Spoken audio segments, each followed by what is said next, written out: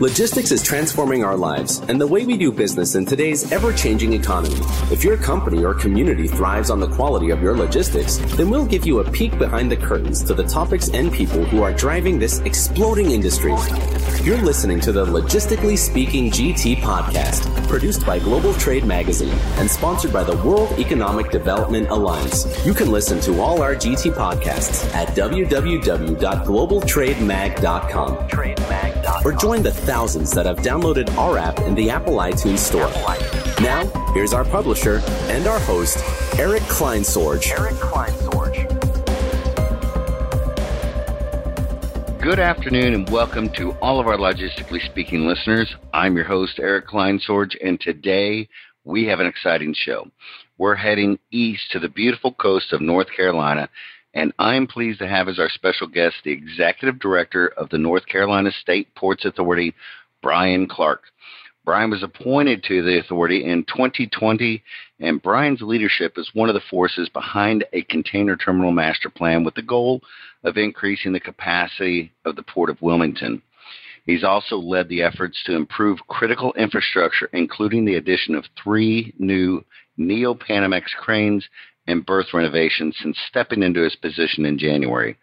Brian represents more than 25 years of experience in this industry, and he's here with us today to share more about what North Carolina Ports is up to in 2022. Brian, welcome to the show. Morning, and thank you for having me. Now, Brian, we're excited to be partnering with North Carolina Ports and educating our readers on what advantages the Port of North Carolina has to offer. But before we dive in, I always like to have our guest kind of paint a picture for our listeners. Tell us a little bit about the port and why it'd be a prime choice for globally minded companies.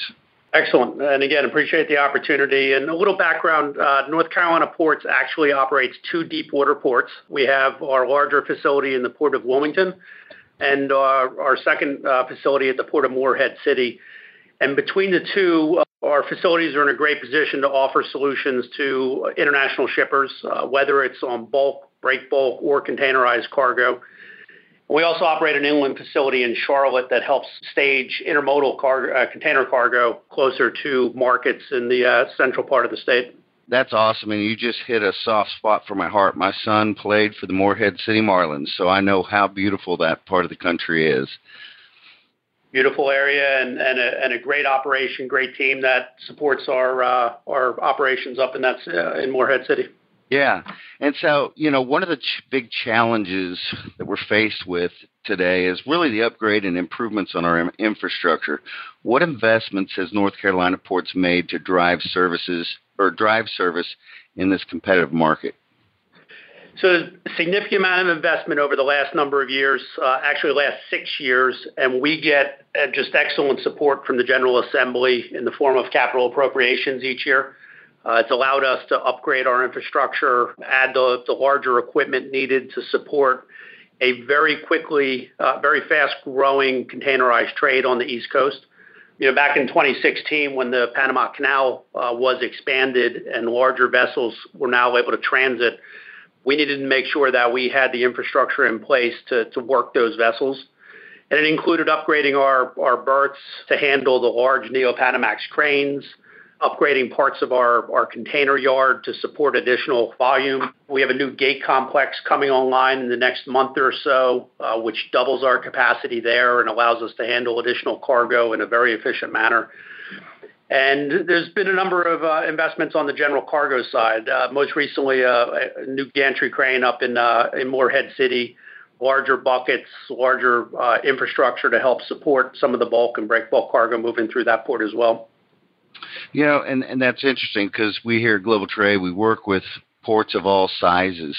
And so tell us a little bit about the competitive advantage you guys have of being a smaller port.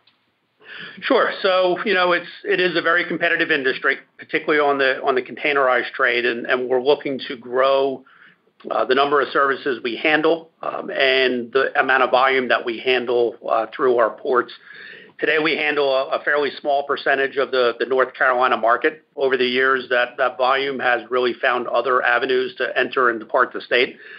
And based on these investments, we're in a much better position to handle the vessels and the services that could call our port and move that cargo across our state docks at a much lower cost to the end user. So the benefit, I think, of being a smaller port is we can be very nimble. We are extremely customer focused. We find solutions that a larger port might not have the ability to find, just based on the scale of some of the other operations. Very proud of the service levels we deliver. We are ranked as the most productive port in North America when it comes to containerized vessel productivity. And our turn times are second to none when we calculate the time it takes to turn a truck at our yard, dropping and picking up a container. That brings up some interesting facts. I'd like to kind of dig a little deeper on that. We have a lot of listeners that are major companies. We have some smaller size companies. What would you say the sweet spot or the typical type of customer that would be a great fit for your port? We have our customers, they cover the range. It might be a small importer that's moving just a couple of containers on an annual basis. And it could be a major importer that uses multiple gateways. The benefit our team, I think, brings to the table is finding solutions that are customized to that customer, the end user, if you will, whether that's, on the containerized trade or on the bulk or break bulk. So, the focus is, our mission is to support and to enhance the economy in North Carolina. So it's really geared towards finding, those customized solutions that benefit the individual. Yeah, absolutely. And we can't, as we wrap up here, you can't leave a conversation nowadays without talking about the challenge we're seeing in today's economy with the pandemic and the things. We just sponsored the Intermodal Expo. And as we were flying out of the airport, we saw like 200 plus cargo ships just parked in the bay, and just a massive log or backlog and challenges that those ports are faced with. Tell me how the North Carolina ports have been impacted by these supply chain issues. Sure. So we're definitely seeing significant delays at the traditional first ports of call. So LA, Long Beach, and on the East Coast, New York, New Jersey, Savannah, on these major trans-Pacific services.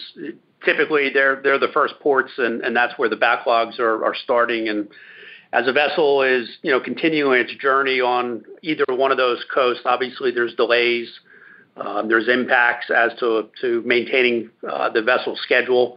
So what we're seeing from an impact standpoint is those, often 2 to 3 week delays of a vessel arriving based on its performance schedule. Our other trade routes, Europe, Central, and South America, have been performing extremely well. Volumes, obviously, are up around the globe.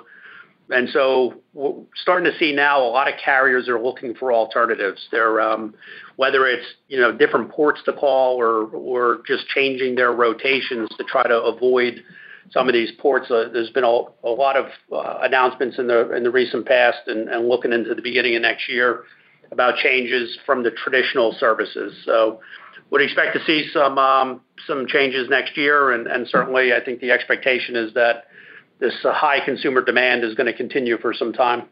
Yeah, and that's what I was going to ask. Nobody has a crystal ball, but what do you predict? What do you see in 22, and how long will it take to really bring this leveling back so people can handle this demand? I mean, if you look at the volume of cargo just sitting on vessels today waiting to get in the ports, I mean, just to clear that backlog is a significant challenge. And then the demand is certainly still there, and the expectation is the volumes will continue at the current levels. We've seen everything from mid-2022, starting to see stories about potentially into 2023. But it'll certainly last for some time. It's not going to be something that clears up in the next couple of weeks. Or even months. I think what we're going to see is diversifying supply chains, shippers looking for alternatives. Carriers are going to start looking for alternatives, and there should be hopefully a leveling of volumes in some of these major impacted areas and utilization of capacity in other locations. Yeah, absolutely. Thank you so much. And Brian, I want to thank you so much for taking time out of your day today to share with us your knowledge on the industry and how North Carolina ports can help companies meet their supply chain demands. But I'm sure you caught the interest of some of our listeners today. And if they would like to get in touch with you and learn more about your services and maybe build a relationship with you guys, what's the best way for them to get in contact with you? Our website has contact information, customer services available at any time to answer questions, and anyone on our business development team is more than happy to have a discussion and talk about solutions that we can provide. Okay, awesome. What's your web address? It's ncports.com. ncports.com, listeners. That's how you can get a hold of them. With that said, we've had a great time today, and I want to also say thank you to the listeners for taking time out of your valuable day to spend with us. We know how important you are, and I hope we've provided some interesting information on how you can improve your company's success. Till we meet again, I'm Eric Kleinsword signing off and saying goodbye here from Global Trade Studios. So until our next episode of Logistically Speaking, don't forget, we love businesses on the move. Thank you, Brian. Thank you very much. You've been listening to the Logistically Speaking GT podcast. We want to thank all of our astute readers of Global Trade Magazine and thank all of our great advertisers that help make this possible.